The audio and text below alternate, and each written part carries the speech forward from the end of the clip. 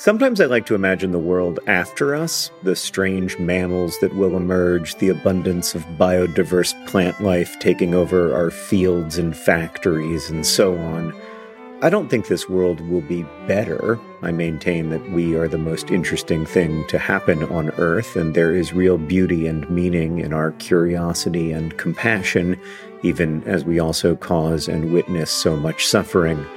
But at any rate, there will be a world after us, after each of us. And that's why there's life insurance. It exists to provide a financial safety net to those who love and count on you. Policy Genius's technology makes it easy to compare life insurance quotes from America's top insurers in just a few clicks to find your lowest price. With Policy Genius, you can find life insurance policies that start at just $292 per year for $1 million of coverage. Some options offer same-day approval and avoid unnecessary medical exams. So save time and money and provide your family with a financial safety net using Policy Genius. Head to policygenius.com or click the link in the description to get your free life insurance quotes and see how much you could save. That's policygenius.com. Policy Genius, because there will be a world without us.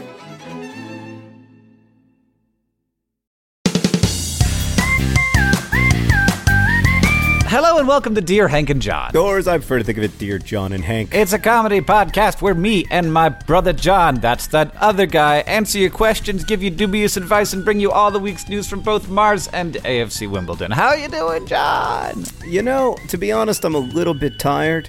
Sarah's been out of town for a few days, and I've been sort of running around trying to write and record stuff and make good videos, and also sleep and take care of my children. And the thing that fell by the wayside was sleeping, especially last night for some reason. I think I just got too sucked into watching the election returns. We're recording this on a Wednesday after so-called Super Tuesday, named that because it's the fifth time that we've supposedly had a Super Tuesday. The American primary election system is just astonishingly inefficient and arcane. And so I stayed up too late. How are you? I'm good. I did not stay up. I was at a concert last night. I did check my phone, and it said the thing that you would find out if you would have just waited, and that you could not have possibly changed. And I looked down halfway through and found out all the things. And then I went back, and this morning I found out that we have a nominee for a Supreme Court justice, which and he's an elderly gentleman. He's elderly? Yes. He looks like he's like maybe 56. He is the oldest new justice in 44 years, or he would be if he were to be confirmed, which he won't be, so it's irrelevant. And the next president will nominate someone far, far, far more liberal than he is, and that person will become the next Supreme Court justice because, of course, Donald Trump is not going to be elected president, but he is apparently going to be chosen as the Republican Party's nominee, which... Is this the first time that we've said Donald Trump on the podcast? Because I'd be really impressed if it was. Oh, God. I feel like it is, and I feel like maybe that's been a little bit of a conscious decision because, oh, goodness gracious, do we not want to live in this world? I don't really want to live in a world where I have to talk about Donald Trump's policy positions as if they are serious or, anything other than, I don't know, Hank. I am frustrated by the quality of political discourse in the United States, as I have been for a long time. I keep trying to remind myself that this is not, in truth, an entirely unprecedented turn of events. Like we've had periods like this in American history where in extremely polarized times, populist candidates gained lots and lots of traction. But boy, I'm not encouraged right now. I'm not encouraged by the way that we're talking about policy or the way that we're talking about each other. It's not a lot of fun right now to be an American living in the presidential season. It is, however, astonishingly profitable. The ad rates for both Crash Course, SciShow, Vlogbrothers, everything that we do have gone absolutely through the roof, which should indicate maybe part of the reason why this whole process drags out for so long and benefits the people who are the most media savvy, which is that this is a huge part of how media companies stay profitable. Yes, it is. It's very frustrating. I wish I did not profit from it, but I'll tell you what, John, it's only going to keep going up from here. The advertisements haven't even really begun. I know. It's like the spending is just at its very beginning, and we can already tell the difference. And it is an amazing thing as a content creator, because of course I think that traditional media don't really want that to be a thing that is known. Because it's terrifying. Yeah, they seem to be wanting to hide it, but nobody watches CNN except when there are election results coming in. And the more dramatic and crazy and shocking and upsetting those election results are, the more likely we are to be watching, and therefore the better the ad rates are. But also just the number of political ads because we have very little campaign finance oversight in the United States, the raw number of political ads that people are trying to get out forces ad rates up higher and higher and higher, so that in 2012 they were, the 2 months before the election, we were getting 3 times as much money per view as we were in 2011 or 2013.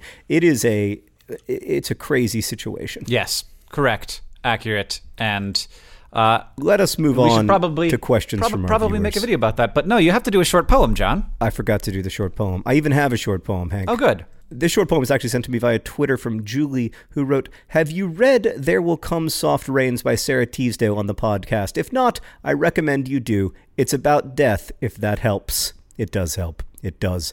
There Will Come Soft Rains by Sarah Teasdale. And I guess this is written about or in wartime. There will come soft rains and the smell of the ground, and swallows circling with their shimmering sound, and frogs in the pools singing at night, and wild plum trees in tremulous white.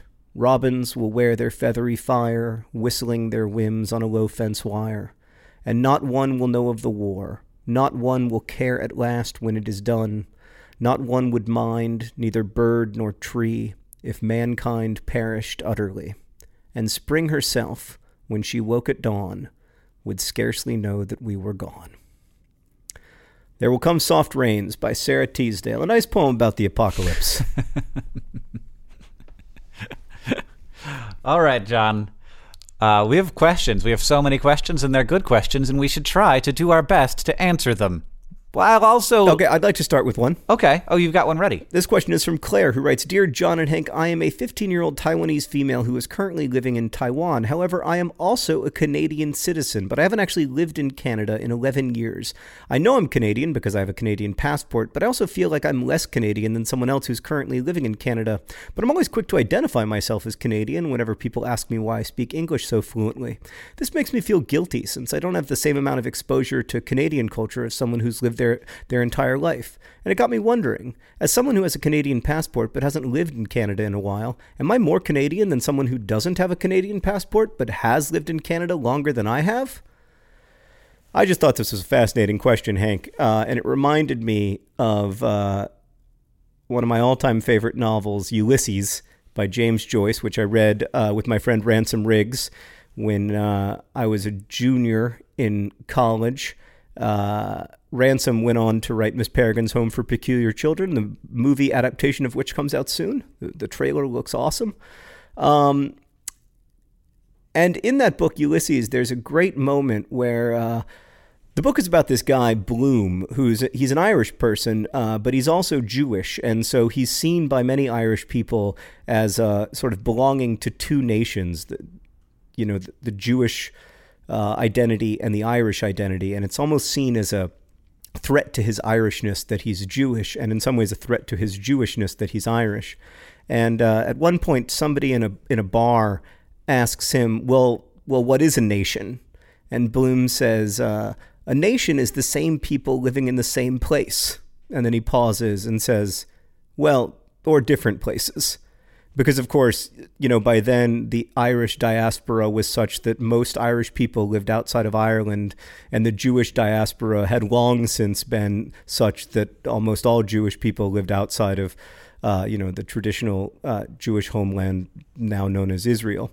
And the book was written before Israel was a state.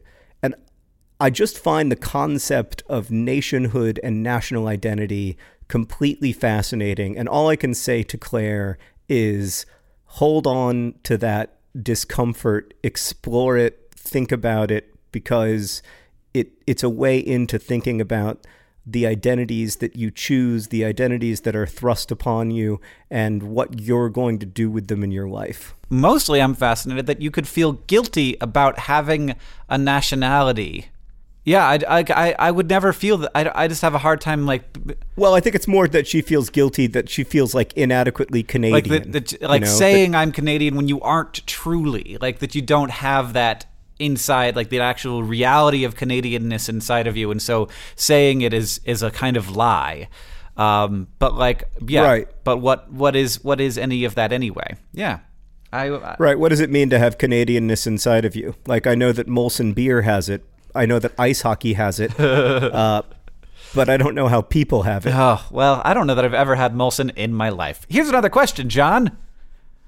This one's from Megan, who asks, Dear Hank and John, I love the podcast and listen to it as soon as it comes out each week. Thank you, Megan. I have moved just recently and am completely overwhelmed by the unpacking processes. How do I prioritize what to unpack first, and how do I keep my 1-year-old from negating any progress I might make finding spots for all the things? Any dubious advice would be appreciated. Well, the dubiousness of advice is to put your 1-year-old into some kind of pen, which I believe they call a crib, and just lock it in there. Well, not just that, but I mean, if I'm not mistaken, Megan is literally surrounded by boxes. Right, yes. Just turn upside down one of the boxes and place it over the child. 1-year-olds, they're not very capable. If you turn upside down one of the boxes, the kid will have a playpen for hours, and you'll be fine. Yeah, sure. Kids like the boxes, is what you're telling me? They're like cats? Yeah, they love box forts. Boxes. Cool. So how does she prioritize, though, John? Well, first off, I think that moving is just incredibly stressful. So I think just acknowledging that is important.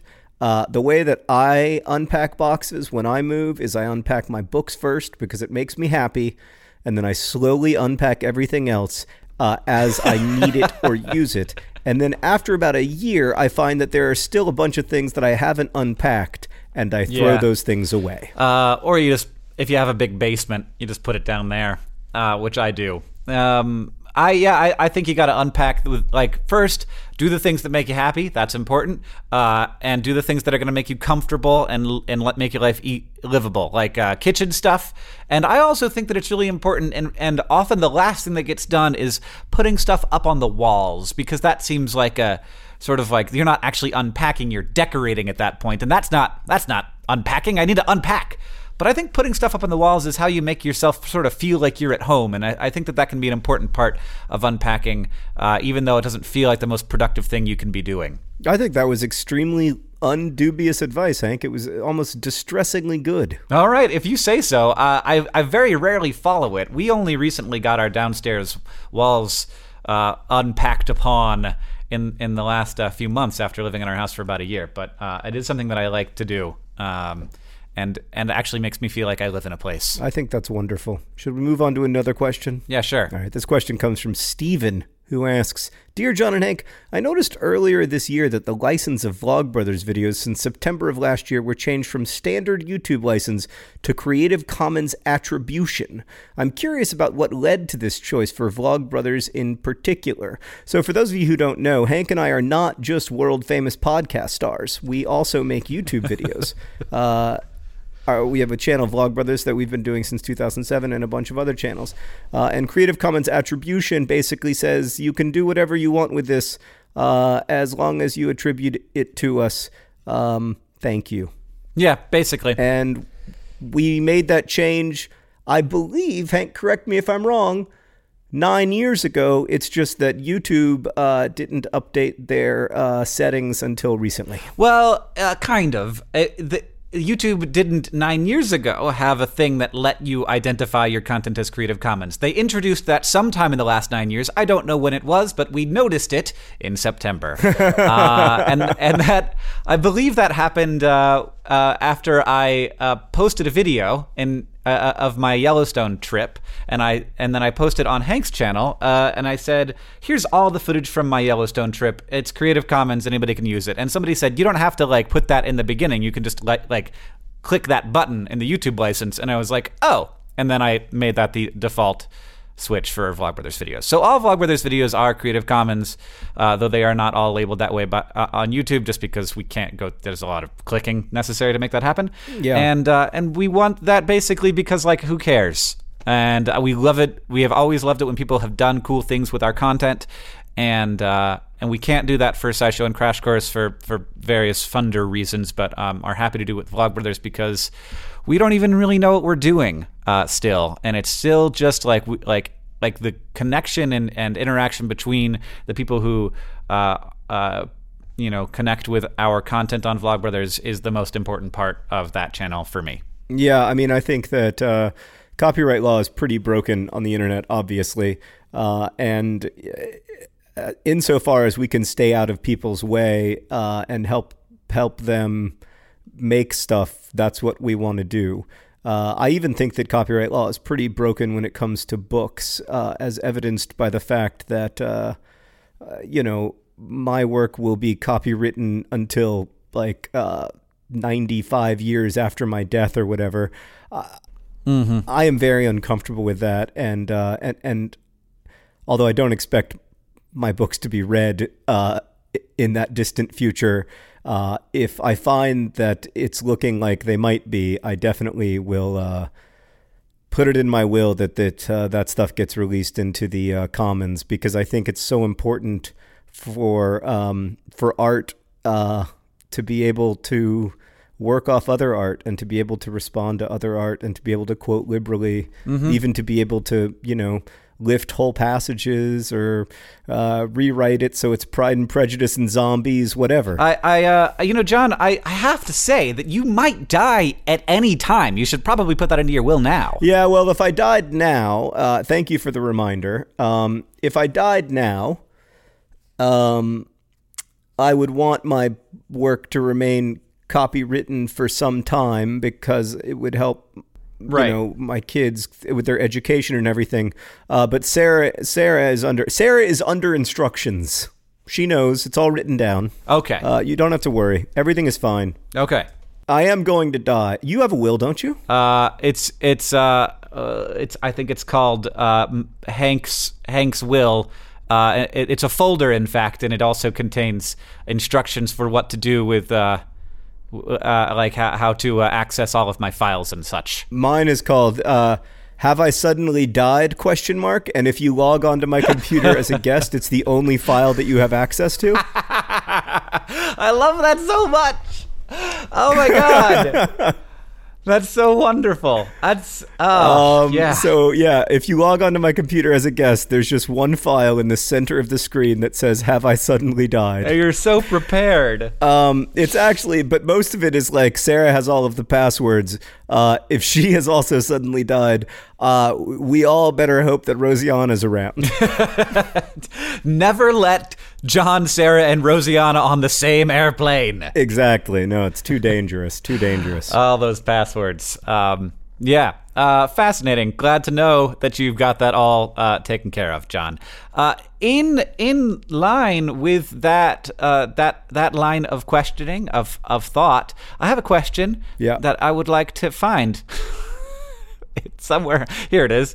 It's from Jessica, who asks, Dear Hank and John, I don't know why Jane Austen's Mr. Darcy is one of the most revered romantic men in literary history. He was a jerk in the beginning of Pride and Prejudice, and that somehow makes his change of heart more endearing. Like, what? Why is that? I know you're both familiar with Pride and Prejudice, so I thought I would ask you to share some of your thoughts. My husband and I love your podcast. Well, you've come to the right place for a guy who's going to defend William Darcy to his dying day. So, do you want to start, John, or should I? You start. I think it's because because he shows that he can change, not because he can change from being a bad guy to being a good guy, but because he has a worldview, and when he gets new data, he doesn't change his worldview. He recognizes that he should change in light of his worldview and the data that he has. The pride in Pride and Prejudice is Darcy's, but the prejudice is Lizzie's. And she has all of these opinions of him, but she also has incomplete data. So he's being a jerk for a number of different reasons, and some of them are bad reasons, and some of them are good reasons. But a lot of those reasons are not known. They are hidden, and when they come to light, both his reasons, and which helps Darcy or Lizzie overcome her prejudice, and the sort of how the world is functioning outside of that, that helps Darcy overcome his pride, is a process of change and of listening to other people and having a good, strong worldview that you believe in, that turns out to be filled with thoughtfulness and kindness, but you couldn't share all of the information, and you didn't have all the information because the world is complicated, and overcoming that shows that two different people with different upbringings actually can have very similar worldviews if those worldviews are about thoughtfulness and kindness. And that's a wonderful thing. And I think it's really important because I hear a lot of guys particularly saying that Lizzie doesn't fall in love with Darcy, she falls in love with his house. And I don't that's just not true. If you read the book, that's not what it's about. They fall in love with each other after considering each other's thoughts and words. That's what happens. It's not just about what they look like. It's not just about how much money he has. And I think it's his rude behavior in the beginning turns out to have had a lot of motivations that couldn't be shared, and for good reason. And when those things come to light, everybody realizes that they were kind of in the wrong, and then are able to come to a place of agreement and beyond agreement, love and marriage and presumably babies. I knew you were going to answer that question well, Hank. Pride and Prejudice truly is your Irish nationalism. This episode of Dear Hank John is brought to you by Thrive Market. Thrive Market is there to help you maintain the kinds of habits that you want to have. For me, I need to have the right kind of food in the house, or I will eat whatever. Oreo recently sent me some free fancy Oreos. They were weird. I ate all of them. I ate all of them in a week, and it was a problem. I can't do that. I need to have healthy, good stuff in the house, and Thrive Market can help you have healthy habits. It's a great go-to for all your grocery and household essentials, and the convenience of getting everything online and then just quickly shipped to the doorstep. It's a huge time saver. Thrive Market carries brands with great ingredients and sourcing methods. They got Amy's, Banza, Burt's Bees, Chobani, Honest Kids, Kind, Mike's Hot Honey, Oatly, Olipop, Poppy, Salt. I've never heard of Salt, but it's got 2 A's in it, so it has to be good. And as a Thrive Market member, you can save money on every single grocery order. On average, you can save over 30% every time. And they also have a deals page that changes every day. When you join Thrive Market, you are also helping a family in need with their 1-for-1 membership matching program. You join, they give. Join in on the savings with Thrive Market today and get 30% off your first order, plus a $60 free gift. I enjoyed my $60 free gift. I was surprised by it, and it was the kind of thing I wouldn't have bought. And then now I'm on the ghee train. They gave me free ghee. And I was like, I don't know what ghee is. But then I was like, oh, this is great. It's like butter, but it's different and more spreadable. Go to thrivemarket.com/DearHank for 30% off your first order, plus that free $60 gift. That's Thrive, THRIVE market.com/DearHank, thrivemarket.com/DearHank. We have another question here from Claire. Very interesting question. Particularly in this historical moment. Dear John and Hank, I'm a huge supporter of bipartisanship or multi-partisanship, as I live in Canada and we have a multi-party political system. Quick side note, Claire, please let us into Canada. Well, John, I've been looking into it, and it's not that hard. But apparently, so have a lot of people. And additionally, I don't actually want to move to Canada. I want to do this America thing. We can make it happen. I love the United States so much. I love its chain restaurants. I love its broken, dysfunctional medical system that I know how to navigate. I love, I am so American, so incurably American. When we moved to the Netherlands for a few months, thinking that we might make it a permanent move, I immediately realized that I can't. I can't live in Holland because I am too American, but I might be able to live in Canada. Anyway, I'm sorry, that isn't Claire's question. I think our repulsion from bipartisanship is what's slowly destroying Western politics. However, when I meet with someone who has different political views from mine, I am immediately turned off from them. How do I reconcile myself with my own hypocrisy and move toward accepting a more politically diverse group of people in my life? Oh, Claire, I thought you were going to answer that question. I have no idea. So I'm reading a book right now about this, actually, which is fascinating. It's called The Reunited States of America, and it is by Mark Gerzon, and it just recently came out, like this month, and it has a lot of high quality reviews on Amazon, but it does have one star review on Amazon, and I would like to read you that 1-star review, John. Okay. That 1-star review says, Dr. Phil? It is just the words doctor and Phil followed by a question mark, and I do not have any idea what's going on. But it's the #1 new release in government. Can I tell you have I ever told you about my favorite 1-star review for The Fault in Our Stars? Oh, sure. Go ahead. Tell me that. In addition to being a world-famous podcaster and YouTuber, I am also a part-time novelist, and I wrote a book called The Fault in Our Stars, and it has a lot of 1-star reviews on Amazon. All of them gold in their own way. Mm-hmm. It's hard to say what's my favorite one because I've read all of them so many times, you know. But my favorite is from a user named Catherine, presumably not your wife, who says, item was not received as described.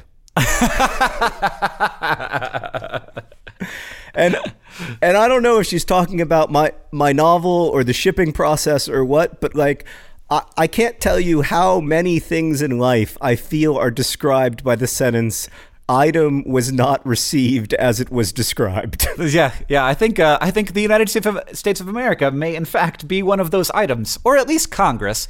But I have not received the Congress that was described to me. I have received a Congress, but not the Congress that I was told about in 7th grade civics. So this book has been a fascinating read, and it is about that process. How do you come to talk to other people and present yourself in a way that is not immediately dehumanizing other people or immediately demonizing, vilifying them, thinking that they're either ignorant of something or evil or dissolving into an argument or a fight every time you have a conversation with someone who disagrees with you. And we have become very sort of tribalistic in the way that we think about our parties. One of the points that was made in the opening chapter of the book is that a majority of Americans don't want their children to marry someone of the other political party. And that's wow. Yeah. Ugh. I get it. And I think about myself and I'm yeah, maybe. But the fact that we're there feels really, really wrong. It feels like there is something like we're driving along in a car that has had the oil light on for a while, and we for decades, and we need to take this thing in for service.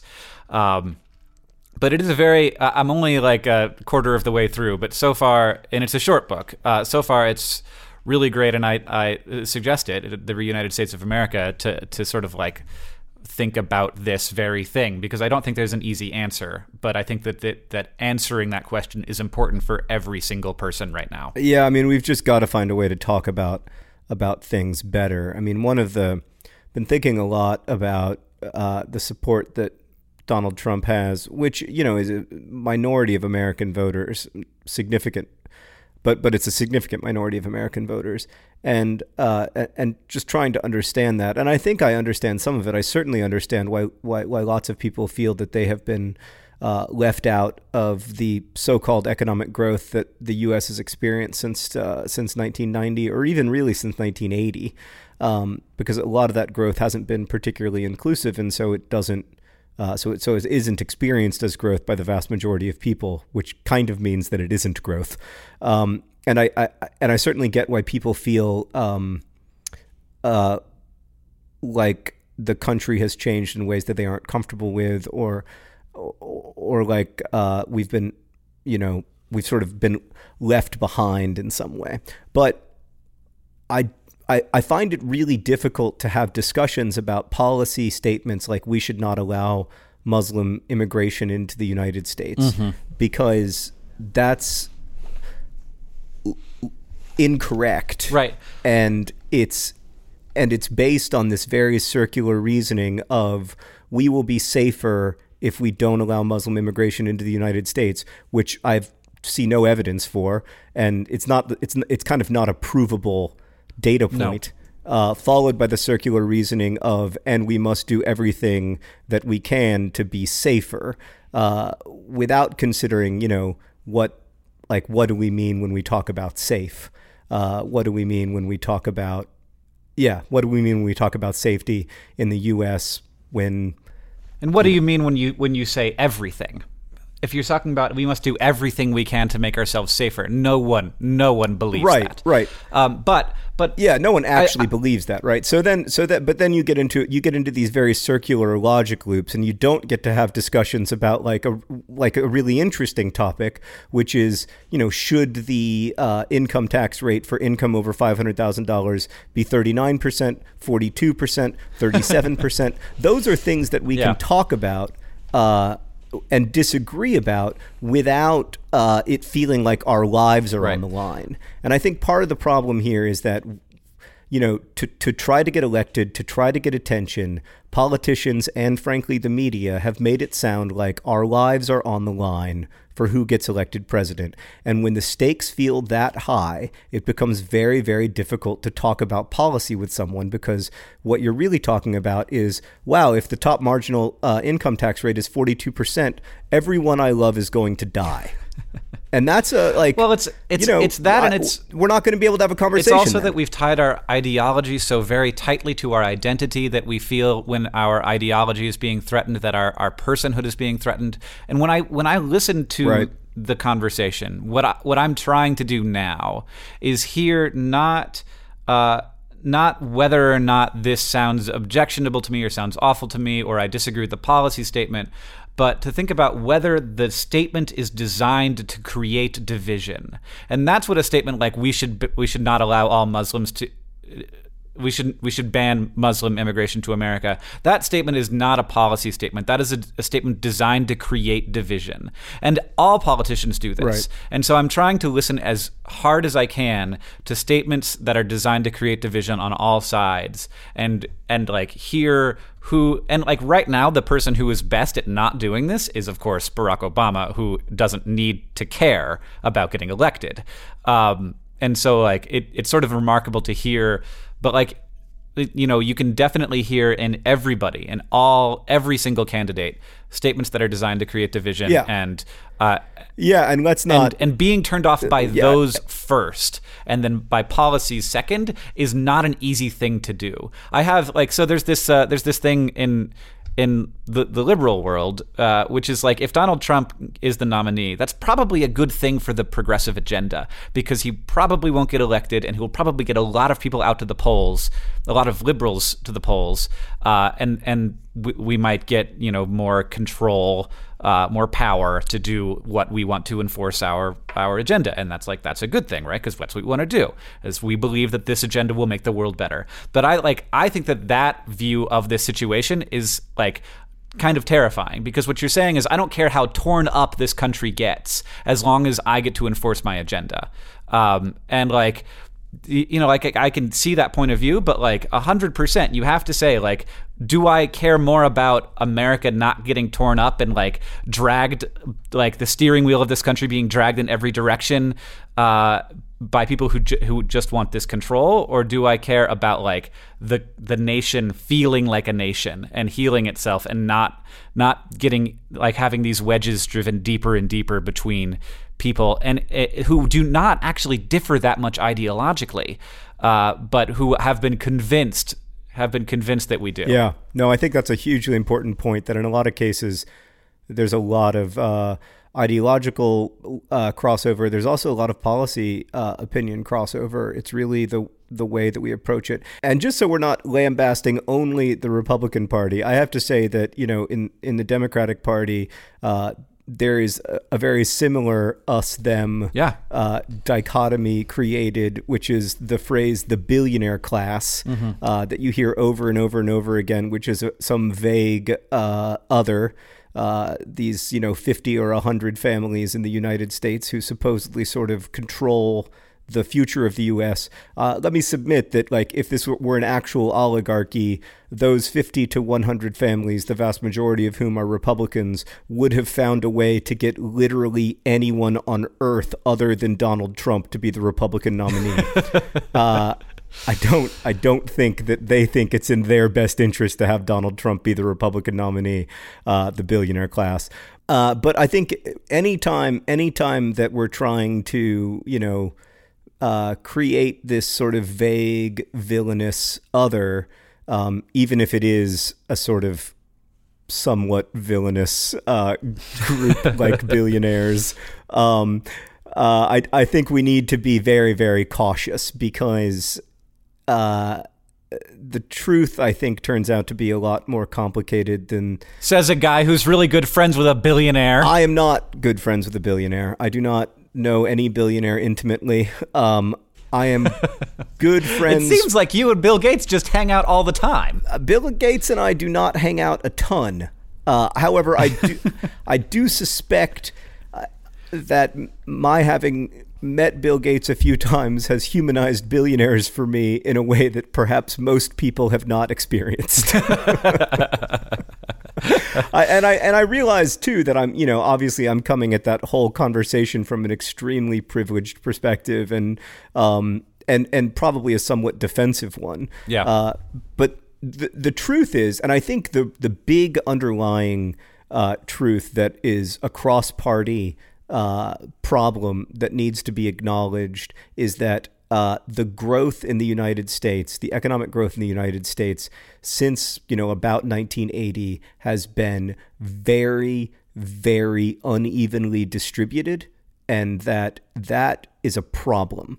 It's not going to be solved by, like, quote unquote, negotiating with China. It's not going to be solved by, like, emulating Putin. It's not going to be solved by, somehow, like, bringing down the billionaires, because it's not that easy. Like, the truth is that it's a really complex problem that's born of a globalization that has been in many ways beneficial, not just to the world, but also to the United States.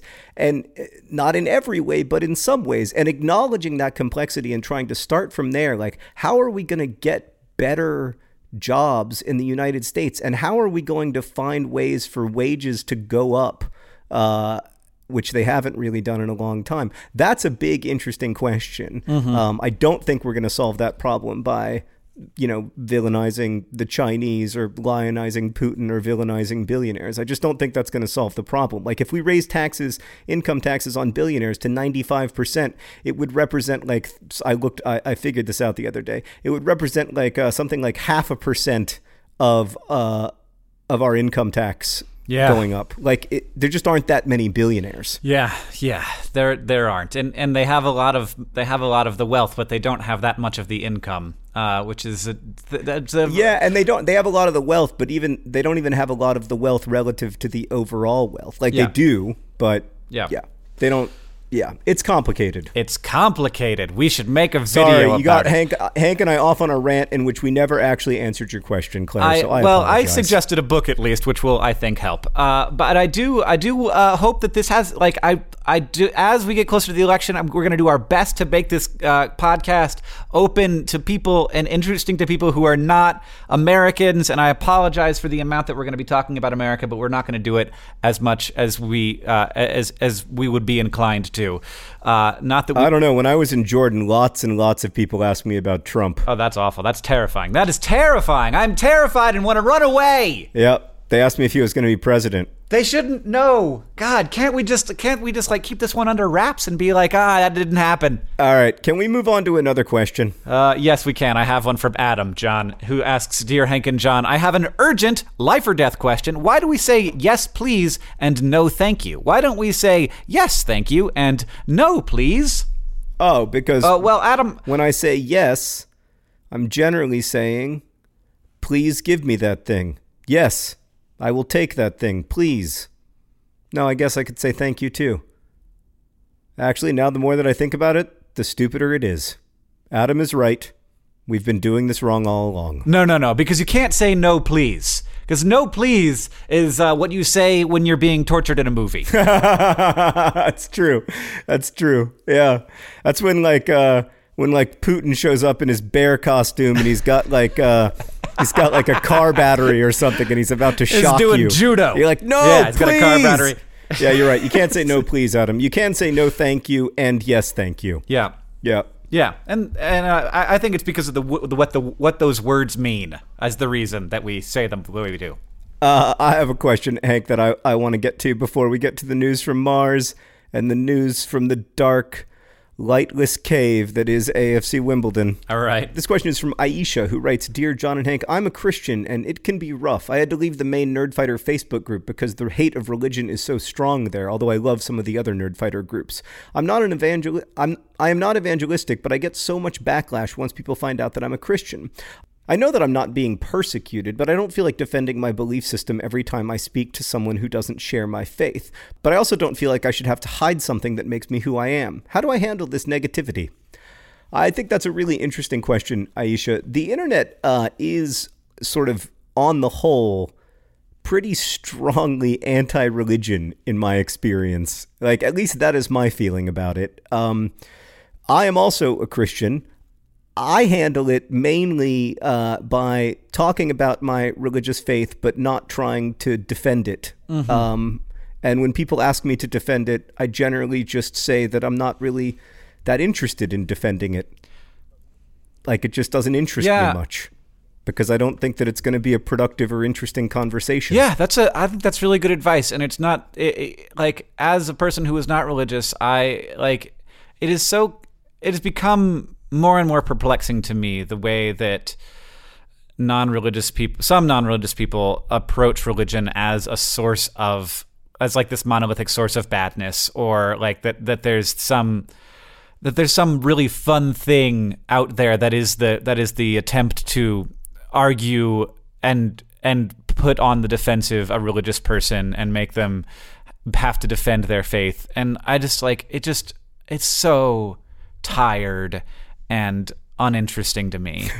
And I mean, it feels tired to us because, we were part of that first wave of internet discourse in the late 90s or early 90s that was doing the exact same thing. Yeah, no, absolutely. But, I literally... but it does feel tired to me. The other day now. I had printed out and kept in a binder some stuff from like my old IAG email address. And one of them was like a literal email debate I had with another, I assume, 12-year-old about the existence of God. And I read, and I thought that was important enough for me to save, I guess. And like, it's, if it's about helping you define who you are and what you believe and how you interact with the world, then like, yes. But if it's about you trying to feel superior to other people and to like have this view that like certain kinds of people are responsible for all of the evil in the world, then you are like, there's an issue. There's an issue, and it's not them, it's you. Yeah, I remember the awakening moment for me was I was talking to someone on the internet. I think I was probably in college, so I don't have the excuse of being 12 like you did. I was talking to someone on the internet, and they were pointing out all of these things in the Bible that contradict themselves, especially things in the Gospels. There's 4 different Gospels that tell 4 different accounts about the life of Jesus, and they often at least appear to me and to most people to speak contradictorily about the life of Jesus at times. He has 3 different last words, for instance, in the 4 Gospels. And someone was pointing this out to me, and I was like, I get that. And they were like, well, that means that you can't believe in God. And I was like, and yet I still do. So I think I might have just disproved your point. At some point, it ceases to be productive, or to me at least, it ceases to be like a fertile ground for exploration, and it becomes, personal and complicated and nuanced in ways that you don't really necessarily talk about well with strangers. And I think accepting that for me was the turning point. I have one more question that I want to ask before we get to the news from Mars, John. Are you ready for that? Yes.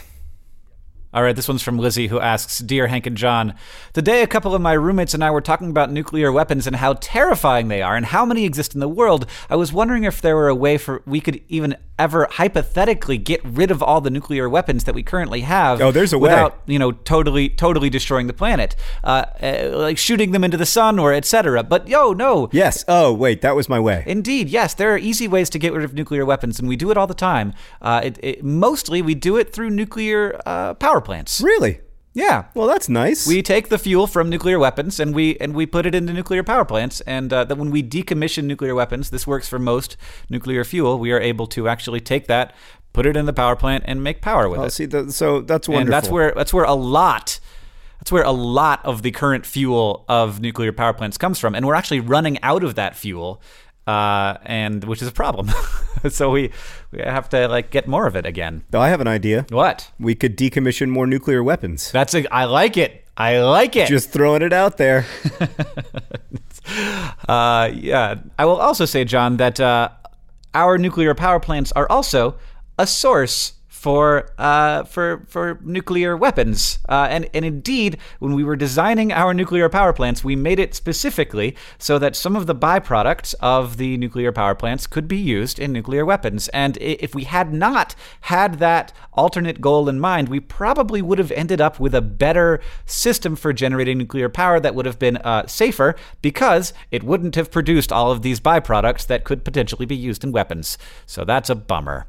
Wow. So I guess that knife cuts both ways. Yeah, it's a bummer. But instead of a knife, it's a nuke. Yeah, it's. I guess. Can we use the phrase from now on? I guess that nuclear weapon cuts both ways. That really seems like a double-edged H-bomb. Today's podcast is brought to you by double-edged H-bombs. Double-edged H-bombs, sometimes used for fuel, sometimes not so much. Today's podcast is also brought to you by the complexities of Mr. Darcy. Handsome, rich, and additionally, with a complex, thoughtful worldview that makes people who take the time to get to know him really, really fall in love. And today's podcast is brought to you by Vladimir Putin wearing a bear suit holding a car battery. Vladimir Putin wearing a bear suit holding a car battery. Please, no. No, please. And this podcast is finally brought to you by placing your 1-year-old into a cardboard box so you can get some freaking work done. Placing your 1-year-old in a cardboard box so you can get some freaking work done. Save it, everybody. Time since the year 10,000 BCE. I don't think they had cardboard. We should also thank our Patreon subscribers who actually bring Dear Hank and John to you. If you want to get a monthly live stream, which is inevitably disastrous, Hank spent this week talking almost exclusively about his struggles to get an appointment with his gastroenterologist. If you want that kind of hot content, check out the Dear Hank and John Patreon, patreon.com/Dear Hank and John. You can become a patron of our show and get a live stream, but mostly you just help out with Claudia and Nick and their work on the podcast. Also, you can choose between AFC Wimbledon and Mars, which you want to support. It won't actually matter because the money goes to the same place, but right now AFC Wimbledon is losing by a lot, and it makes me sad. Well, maybe we should get to the Mars news then. All right, what's the news from Mars, Hank? The first component of the ExoMars mission, a joint project between the European Space Agency and Roscosmos, launched last week and is now on its way to Mars, and it will arrive there in about 7 months, 8 months-ish. There are two components to this first mission. There's a lander, which is mostly just designed to test a landing system, but it's going to do a little bit of experiments, but mostly it's just testing the landing. And the other is an orbiter, which has the main job of detecting trace chemicals in the atmosphere, because the goal of this two-part ExoMars mission is to actually their biological goals, which we've been really sort of wary about at NASA, but the ESA and Roscosmos is just going after it. So the orbiter is going to be looking to detect methane in the Martian atmosphere, which we've detected before, and we're a little bit confused about where it's coming from, though it here on Earth is often generated by biological processes. So we are very interested in where that methane is coming from. The orbiter will be able to figure that out and then take pictures of areas where the methane concentrations seem to be originating from, and then use that to find a good landing site for the next component of the ExoMars mission, which will launch in 2018, which is a rover that will land around where that methane is being produced, theoretically, and do science and explore that area to see what's going on with this mysterious methane. That is a giant spider. Wow, that is a big spider. On Mars? Wow. No. I was not looking at Mars. That's on my wall. I don't know what to do. It's so big. Oh, take a picture of it and put it on the Dear Hank and John Patreon. It's so big. Oh my God. I can't see it anymore. It's like all the way across the room and it's going really fast and now I can't see it.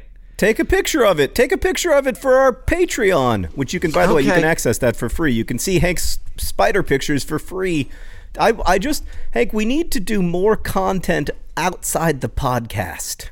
So, Hank, do you remember that I on my way to Jordan, I stopped by AFC Wimbledon, met all of the players, had a wonderful time. They lost to Oxford 2-1. You can still hear me, but the podcast can't. Oh, apparently the podcast can't hear Hank because he has run away from his microphone because he's afraid of a spider. Is that correct, Hank? That is correct. Well, can you hurry back? I can't pod without you. You told me I have to take a picture of it. Well, I didn't think that it would involve getting out of your seat to take a picture of it. It's real big. Can I deliver the news from AFC Wimbledon? It is important. Yes, you may. Hank, you will recall that I went to visit AFC Wimbledon on my way to Jordan with Rosianna, and we saw them lose to Oxford 2-1. Mm-hmm. Sadly, unfortunately, I seem to have cursed them while I was there. I met all of the players, and I accidentally put a hex on them. Since then, things have gone from okay to terrible to yet worse than terrible to unbelievably bad. Lost to Oxford 2-1. Tied, leading Northampton 1-1. That was a great result, actually. 0-0 draw against Accrington Stanley. Then lost to Bristol Rovers. And then a loss to Morecambe. Morecambe. Morecambe. To give you a sense of what it's like to lose to Morecambe, their mascot is a shrimp. An actual shrimp. They are known as the shrimping team. They come from the shrimping country in the far northeast of England, possibly northwest. I have exceptionally bad ability to distinguish between east and west. You don't know how good a shrimp would be at soccer? Maybe there's a super long history of shrimp soccer. Maybe, but given the size of the ball and the size of shrimps, I'm a little dubious. Anyway, we lost to Morecambe. It was devastating. I don't want to make it seem worse than it is, but they're 18th in League Two, and we are now down to, I believe, 9th, possibly 10th, which is it's very bad. We're 9th. We're 9th on 53 points, and we need to get up into the top 7 spots in order to have a shot at the playoffs. There are now just 10 games remaining in AFC Wimbledon's season, so they would have to go on an incredible run to make the playoffs. That is the update. I wish it were better news, but instead it is like walking all the way into a cave, so deep down into that cave that you turn around and you find that there is light neither behind you nor in front of you. It's called cave darkness. There isn't a single lumen of light. That's how I feel right now. So, I look at the table, and you're in 9th, though, and you have to be in 7th, right? So you're only 2 out. Yeah, it's just the way the results have been going, though, Hank. It's like, are you familiar with the concept of momentum? Yeah, but I do not think that it applies to phenomenon such as this. I think if you past performance, as they say, is no guarantee of future success or future failure. It's all just dice. It's all just dice being thrown on that football pitch, John, and you just got to keep throwing those dice. Well, it's all just dice. It's not all just dice. Or Northampton would win fewer games. But yeah, I guess the reason that I feel so hopeless. I mean, look, it's great news. AFC Wimbledon staying up in League 2 is great news. That's the main goal for every season. But like, the reason I feel such despair is that I let myself feel such hope. By the time of the Oxford game, by the time that game kicked off, I was properly dreaming of League 1 football. I was imagining it, and that was a big mistake. Yeah. Well, it would have just been that one season anyway, as you said. And that's true, but what a season. We would have been able to travel the country, visiting the likes of Swindon Town. Ooh, Swindon Town. I know. It would have been great, but it ain't going to happen. Or maybe it will, but it looks less likely than it did a few weeks ago. So that's the news from both Mars and AFC Wimbledon. Hank, what did we learn today? We learned that John has a lot of complicated thoughts about nationalism and Ulysses, which is a book. Yes, I guess we learned that. We also learned that both Hank and John are clearly distressed about the quality of political discourse in the United States so much that it kind of derailed the podcast. We learned that you should unpack your boxes in order of what stuff you need, and then if you don't need it, just don't unpack it, and you'll just have like 4 forks and yeah, that's and just a bunch of boxes. Yeah, our advice is so good. Hey, Megan, how come you got 4 forks in your house? Oh, John and Hank told me to. They told me to stop at unpacking 4 forks. I haven't needed also, one. That's also why my 1-year-old child is in this here box. And of course, we learned that if Vladimir Putin, wearing a bear suit, approaches you with a car battery, you should say not no thank you, but rather no please. Yeah, it's important linguistic advice from here at Dear Hank and John. Thank you for podcasting with me, John, and thank you to all the people for pod listening, which I think is what that's called. I believe that is the technical term. Our podcast is edited by Nicholas Jenkins. Our hardworking, amazing intern is Claudia Morales. Thanks also to Rosiana Rojas for helps with the questions. Our theme music is from Gunnarolla. You can email us at hankandjohn@gmail.com or find us on Twitter at Hank Green, at John Green, or on Snapchat, I'm Hank GRE. And as they say in our hometown, don't forget to be awesome.